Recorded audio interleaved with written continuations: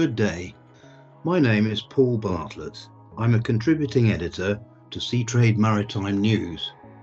Today, I'm going to talk briefly about emissions and the challenges that ship owners and operators face in a European context.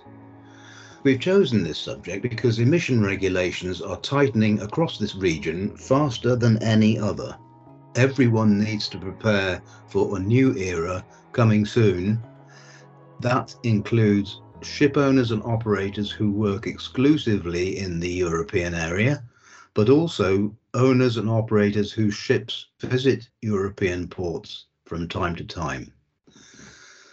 Looking at the big picture, there's probably never been a time when ship owners and operators faced such uncertainty.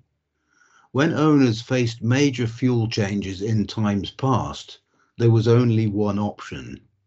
Sails were replaced by coal and steam, and then later by oil. Today, there are a number of reduced carbon or zero carbon fuels under development, and some owners are looking once again at harnessing the power of the wind. But in terms of ordering a new ship today, the fuels of the future remain a huge uncertainty. In the meantime, the industry must adapt and embrace rapid decarbonisation, and it finds itself in the spotlight for slow development in this field. The IMO, with its consensus-based decision-making process, is causing dismay in some regions, notably in Europe, because progress is so slow.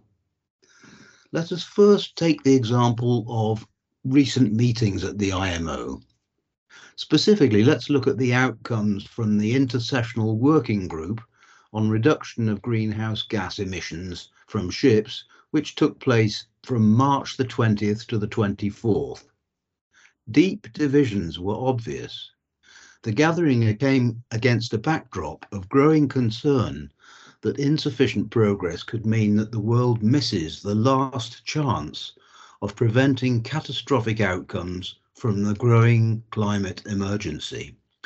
The aim was to align IMO greenhouse gas reduction targets with the Paris Agreement, but 13 countries voted against that. They were Argentina, Bangladesh, Brazil, China, Ecuador, Egypt, India, Peru, Russia, Saudi Arabia, South Africa, the United Arab Emirates, and Uruguay. One of the few positive signs was that these countries were significantly outnumbered, observers said. The International Chamber of Shipping was one of the sector's organisations to express disappointment that the IMO's moves to raise greenhouse gas reduction targets had failed to gain more support. Guy Platon, the International Chamber of Shipping's Secretary General, said, "We are disappointed by the lack of progress on setting new levels of ambition for greenhouse gas reductions to provide shipping with a clear net zero target for 2050.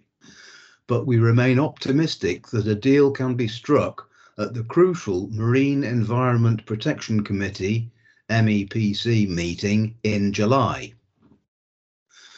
The next Intersessional Working Group meeting, number 15, is due to be held a few days before the MEPC meeting, between June the 26th and June the 30th. Meanwhile, Europe is pushing ahead with its own regulations. Its emissions trading system is considered by many as a key building block in the EU's climate policy. It aims to reduce emissions by pricing greenhouse gas produced by heavy industry, power stations, aviation, and now shipping. This will be included in the EU emissions trading system from next year. Ships of more than 5,000 gross tons will have to adopt the EU's monitoring, reporting and verification system to provide data on emissions. Vessels trading within EU waters and those on voyages from EU waters to Norway and Iceland through the European Economic Area will have to buy EU allowances to offset their emissions. Ships visiting from outside Europe will have to buy allowances to cover half of their emissions on voyages to and from the EU, Norway and Iceland. Owners will have to buy more allowances from 2027, and in 2026, methane and nitrous oxide will be included, as well as carbon dioxide. Shipping will be included in the emissions trading system on the basis of a 3-year phase-in period. This would mean a share of emissions to be counted rising from 40% next year in 2024 to 70% in 2025 and 100% in 2026. Passenger ships and commercial vessels will be included from next year, offshore units above 5,000 gross tonnes from 2027. Smaller vessels and offshore units will be included at a later stage. Advocates of the cap and trade system believe that it promotes investment in emission reduction technology by making energy-intensive business more expensive. They claim that it enables the European Union to move funding from polluting activities to climate initiatives and modernisation of the energy sector. The system covers about 10,400 industrial and power installations and around 350 airlines across 27 EU member states, Iceland, Liechtenstein and Norway. Some experts, however, have suggested that countries and/or regions outside the European Union and the European Economic Area waters may counter with their own regulations, creating a patchwork of different rules and a potential nightmare for ship owners, operators and managers. Now, turning to the other regulation, which is still in draft form but likely to go ahead as it stands, we're going to take a look at the Fuel EU regulation. The measure appears at the outset to have a lesser impact than the emissions trading system, but since it tightens steadily over time, it's likely to be more important later. Analysis by Lloyd's Register, a classification society, has shown that by 2035, the financial impact of Fuel EU Maritime is likely to have overtaken the EU emissions trading system. By 2050, the Classification Society warns, Fuel EU penalties could be 6 to 8 times greater than the cost of buying EU allowances. The Fuel EU framework will also apply to ships of more than 5,000 gross tonnes, but it will apply from January 2025. It will be a progressive regulation, setting out targets that become stricter every 5 years up to mid-century. There are provisions for it to be extended to smaller vessels at a later date. The Fuel EU regulation will start with a relatively small 2% greenhouse gas emission reduction between 2025 and 2030.